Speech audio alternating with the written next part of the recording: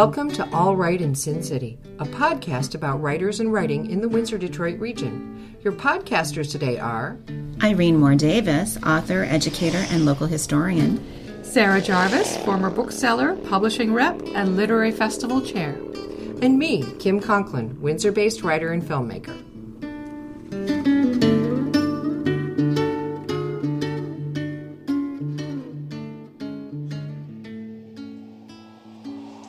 Our featured guest today is Jade Wallace. Jade Wallace is a writer from the Niagara Fruit Belt, currently living just south of the Detroit River and just north of Lake Erie.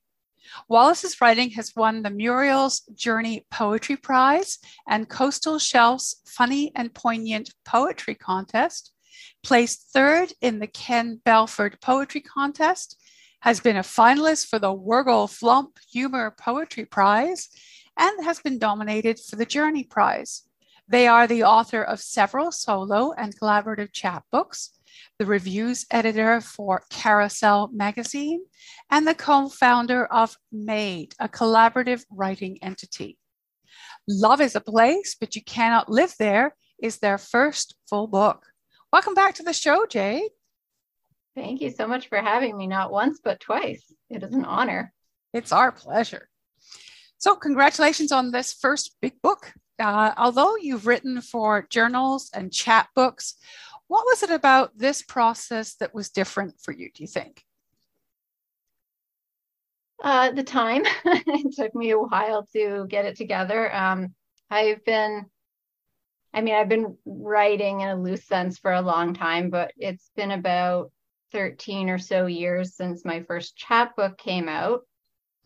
And not to say I haven't written full-length books prior to this. I have, although hopefully they will never see the light of day.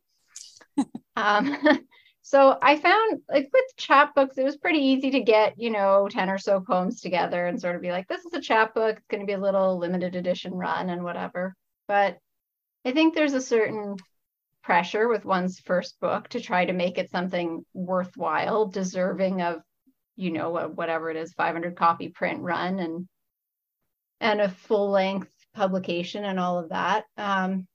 So I had, certainly written books worth of material before, but it wasn't until I started to conceptualize a sort of guiding principle for actually putting a large number of poems together in one collection that I really felt like there was a book there and not just a random assemblage of pages I'd written. Which apparently takes me a long time. I know some people are like 22 and their first book's out, and that's wonderful for them. I am not that type. Things take me a while to acclimate to and get my mind around and whatnot. So this was a while in the making, and that for me was the biggest defining feature of a book as opposed to a chapbook. What was it like with from the editorial process, working with an editor for that extended process time? I've definitely had some experience working with editors here and there, typically not on full manuscripts, obviously, but I'd say it was very similar. And I think part of that is my fault in a sense, because I tend to go into a manuscript with already, well, I suppose not go into. By the time the manuscript is assembled, I have a very clear idea of like the sections and the ordering and what sort of the driving impulses are behind it and all of that. So by the time it's a manuscript and before the editor even sees it, I'm pretty clear on what I want it to be. And I know that's certainly not the case for all writers. I mean, I've heard of a lot of writers, especially with their first collection, kind of having like a grab bag, if you will, of poems, and then an editor really helps them assemble it. And I didn't want that. I'm stubborn and stubborn over again. So I tend to have very clear ideas about what I want, and I go in, and then like the editorial process in this case was very much about just sort of ensuring there were no extraneous bits in the collection, that it was cohesive and that the individual poems were working as effectively as they could be. So it was a bit more of like just a cleanup process rather than any kind of radical reimagining of the collection. And so in that sense, for me, it was very much like my previous sort of editing, my more limited editing experiences. Location and place are an overarching trope throughout this work, whether ghost towns of Ontario, a few days in New York, or New Brunswick. What is it about a sense of place that draws you to write about it? Oh, I'm very drawn to the atmospheric in general. I love sort of the vibes is definitely the wrong word, but the kind of nebulous energy and sense and emotional resonance that one gets from a place that are very hard to locate. Like, I think a lot of times when we have like a lot of emotional resonance with something, it's like a human relationship or something like that, like something that's easier to pin down why we're getting this sort of resonance from it. I think places can be a little bit mysterious, and it, like, in a way that borders on the spiritual for me. And I'm not particularly a spiritual person, but I find there's like a sense of, oh, for lack of a better word, I can't help but thinking of like what Freud called the sort of oceanic feeling that one gets, like this overwhelm with like the entirety of existence, that I find when you go into a place, whether it's like a natural space or a large metropolis or whatever it is, it's like easy to be like overwhelmed, and you realize how small you are and how how vast everything is around you, and you get like this kind of sense of awe. And I find that certain places in particular are really evocative in that way.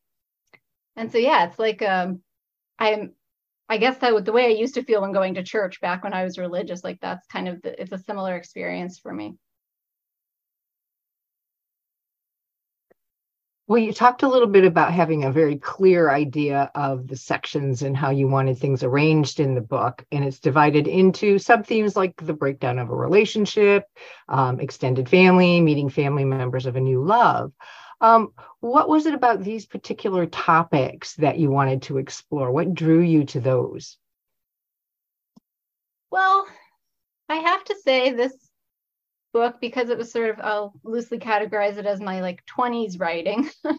I am in my 30s now, so it feels I know it's an arbitrary distinction, and yet I feel like there's a hint of truth there. So my quote unquote 20s writing was very much characterized by like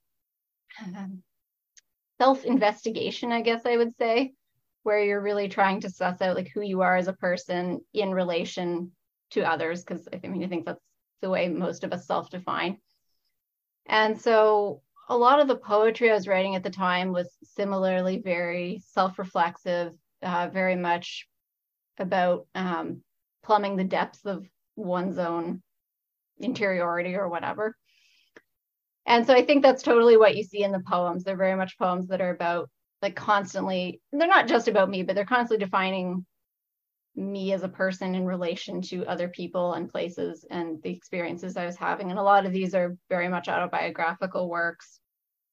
Or if they're not autobiographical, it's like there's something I secondhand witnessed or something like that. And so I guess like I would contrast that with what I would call my 30-something writing, which is very much about like an interest in larger concepts or social issues or whatever, like a kind of, I'm sick of writing about myself. I'm dying to write about something that's not me. And that's sort of the direction it's gone after this book. But this book is still very much like me focused. And I feel like that was a necessary thing that I had to sort of go through in order to be able to also then write about these other subjects later. And I look back on the book, because I mean, these are all poems, honestly, that I wrote probably 2017 or earlier. Like these are 5-year plus old poems for me. And so I no longer personally feel extremely close to them. Like they no longer represent my current experience of the world in any way. But at the time, it was just a reflection of what I was completely absorbed by. And so that was what I was writing about. Environment and protection also plays a role in many of these poems. For example, animals in strange houses. You talk about how geese are pushed to roost in urban areas, and you gather the bones, talks about the decline of birds. You also reference Indigenous language in, and I am going to apologize for my pronunciation, in Humans Under Tenagahi, and issues of settlers forcing industrialization. Is this something that's important for you to convey in your poetry? I would say yes. I grew up, as you mentioned in my bio, I grew up in the Niagara Fruit Belt, and so it's a very interesting area because the urban coexists very closely with the rural and even with the wild, essentially. And there's a lot of green space. I mean, the Niagara Fruit Belt is like part of the green belt, which I feel compelled to mention is currently under threat because of our current provincial government. But I suppose just being surrounded constantly by the agricultural, but then also the wild is maybe a stretch. They're very much spaces that humans have invaded in many ways. But these, like the more wild, I guess, in contrast to an urban space, obviously. Anyways, to get to the point of the question, being so closely involved with like plant and animal life that is not wholly dictated by humans, I feel really makes you sensitive to that sort of thing. And it did for me anyways. And I noticed it particularly, I suppose, when I actually left Niagara and went to Toronto and was in like an urban space that is so dictated by human whims. And I really keenly missed having proximity to spaces where humans didn't really fully control things. Like there were, flora and fauna doing their thing, and it was slightly beyond human control in a way. And so it's just been a preoccupation. Like every time I go back to Niagara to visit my parents, I'm just completely mesmerized by the amount of like quote unquote natural life there. And so every time I also consequently go into any other space, like elsewhere in Ontario, as you mentioned, or New Brunswick, or wherever it is, I tend to notice those same things, like things that remind me, I guess, probably of the place where I came from. And that very thing, which I'm obviously so engaged by, is under threat constantly, because humans are constantly trying to take over everything and resource extract and all of that. And so it feels both very precious and extremely precarious. And so even when I'm not trying to write about that, it ends up in there because I'm constantly noticing it around me, I think. What do you think we can learn from talking about the environment and environmental issues in art? Oh, I would honestly love for humans to just like lay off a bit, like sit back, stop trying to progress, just like relax and be nice to each other for a while instead of constantly trying to like expand empire and all of that terrible stuff. Like, to go back to what you said about, there's like these moments in the collection where I obviously do talk about colonialism, and it's with a certain self-consciousness because I'm obviously like, settler, or like embroiled in settler culture, despite my best intentions. And yeah, I think it's a bit of a pipe dream, but I would love if humans would just scale back on their like industrial and technological progressions a little bit. I mean, focus on, making sure people are fed and things like that, the more basic needs, instead of constantly trying to be capitalists. You made some really interesting choices around style and formatting. For example, in Prevailing Currents, talking about the reversing falls in New Brunswick, the typesetting literally steps out of sync. What were your thoughts behind choosing free verse, and did you experiment with other poetic forms? Yes and no. So free verse definitely is, I think, basically the only mode I use in this collection, which is very different from the way I started writing poetry and even the way I write poetry now. I started writing poetry, it was very traditional rhyming poetry. This is when I was like very young. But I eventually wanted to step outside of that. And rather than becoming experimental with form, I was just like, fuck form. I don't want to think about it. No rhymes, no anything. And I really fixated on like the content of the poetry and like they're kind of quasi-narrative poems, I think, here. And I was very fixated on narrative and character development, which sounds weird in a poem, but that's what I was focused on. And since then, I've sort of mitigated that position a little bit, and I try to incorporate some more traditional formal elements with more experimental or informal elements.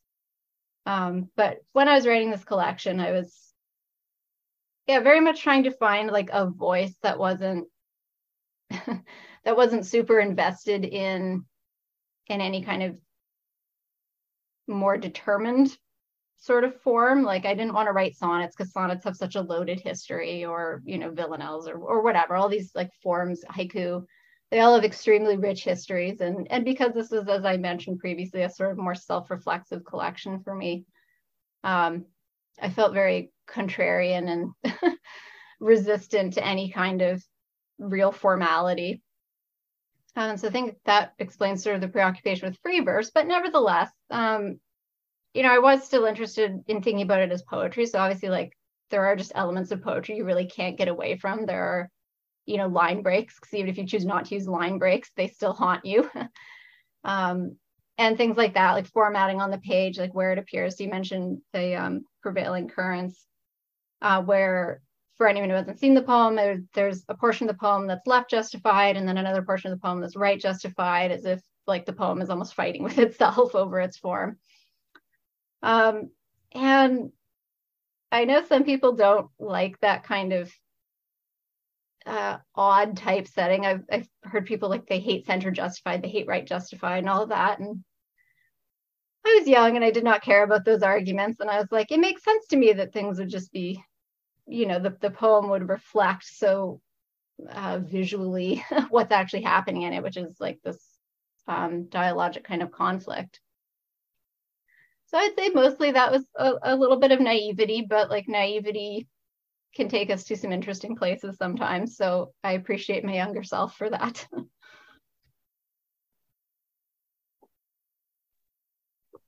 So what was the influence of some of the other writers that you mentioned in this book? For example, Canadian writer Gary Barwin and classic Keats. How did they inspire you? Well, I can answer those both fairly directly. I mean, Gary Barwin, I sort of mentioned only because I know him loosely. Like, we've corresponded at brief points over the years. He wrote an experimental review for Carousel, for example. And as I'm the reviews editor of Carousel, we obviously had a little bit of interaction around that. But mostly, I find he's like a very noticeable figure on the sort of Canadian literary scene, broadly speaking. And so that just happened to be like something he had said to me on social media, and it kind of stuck with me. And like, as I was writing the poem, I couldn't really get that vision of the bookstore out of my head, even after I'd been to the real bookstore and obviously had my own impressions of it and whatever. But yeah, he certainly can turn a memorable phrase sometimes, so I felt compelled to include that. John Keats, I like John Keats, but I constantly disagree with him. And I often feel compelled, I feel most compelled to write responses if I don't like something. So La Belle Dame sans merci was what I was responding to, for example, in The Mercy of Fairies. And it was really just because I was like, well, Keats has written this beautiful poem, and I completely don't relate to it at all. Like, this makes no sense to me. You are visited by this incredible like fairy woman person, and then all you can do afterwards is complain about it. That's ridiculous. And so I really wanted to write a poem in which the opposite of that happened, essentially, because I just thought it was such a silly poem for him to have written, as much as I admire his technical skill, which I think far exceeds mine. But there's a little bit of like petulance in it, and actually one of the first people who read this collection commented, and I don't know if they're meaning this as an insult or not, but they said there's a kind of meanness of spirit in some of these poems, and I was like, that's fair. There's like, I don't think I'm a mean person on the whole, and I don't think these are mean poems, but there's like a tiny little edge of resentment sometimes in the poems for sure. And I think this is a good example of that. Like, I can like Keats and still, be a little bit mean to him, I guess. Whose writing inspires you these days, do you think? Oh, these days. Oh, that is a good question. I've been reading no Keats lately. A lot more contemporary. I don't want to say my peers, but people who are closer to my peers. They're writing now. They tend to be a little bit, situated more like me, like they're often in Canada, things like that. And part of that's just, again, doing the reviews editorship for Carousel. I do find myself reading a lot more of what's going on currently. I'm just trying to keep up with what's coming out and what, kind of deserves attention and all that. But the result is that I've been reading a lot more widely than I think I probably used to. And I now find it impossible to really point to who my major influences are at the moment. Like, there are certainly writers I like and am eager to read more of them, but I can't actually see their influence in my writing the way I used to be able to, I think. Yeah, so that's a hard question for me at the moment. So what are you working on these days? So these days, yes. So my second poetry collection, which is called The Work Is Done When We Are Dead, is nearly done, which I guess means we're almost dead. I don't like the logic of the title, I guess, but no, I'm pretty excited about it. I've been working on it basically ever since I stopped full-time writing this one. So the last 5 years, I've been pecking away at the second manuscript. Since we're a Windsor podcast, I feel compelled to mention that the Windsor Endowment for the Arts was kind enough to give me a little grant to work on it. And so it's really sort of pushed me towards getting it completed. And so as the title suggests, they're very much poems about labor and sort of exploring like what counts as labor and how construing things as work can sometimes then affect our relationship to them. I mean, I think the easiest example is like there's no end of discussion these days about like emotional labor and like what do we actually mean when we talk about emotional labor and which spheres is it appropriate to consider something emotional labor versus not.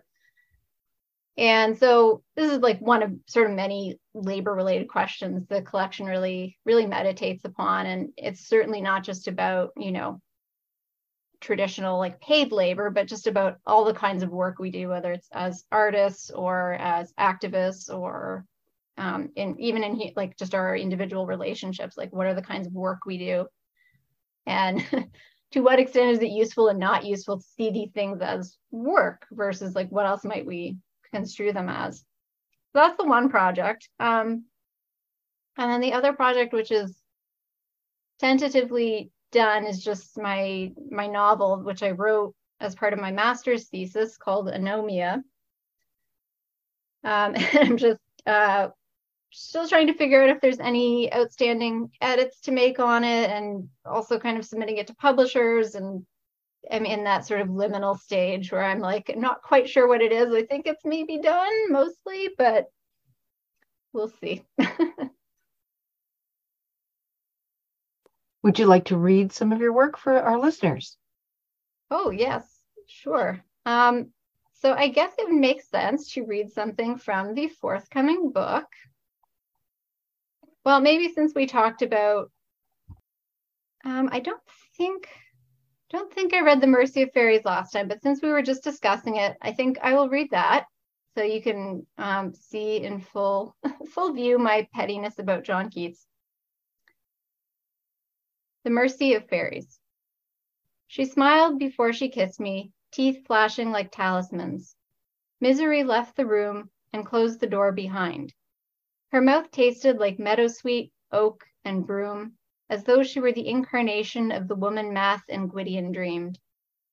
Her skin burned with vervain under my hands as her apartment rose farther above the scent of night and cars and road-worn courage below.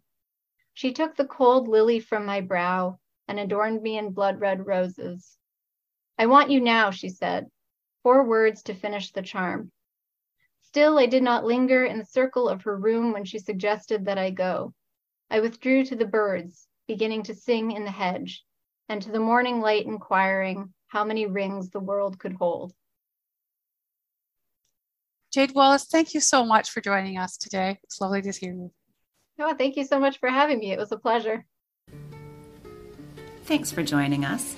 Look for more episodes of All Right in Sin City wherever you listen to podcasts, or check out our website, allrightinsincity.com. For information and announcements of new podcasts, sign up to our email list or follow us on Facebook and Twitter.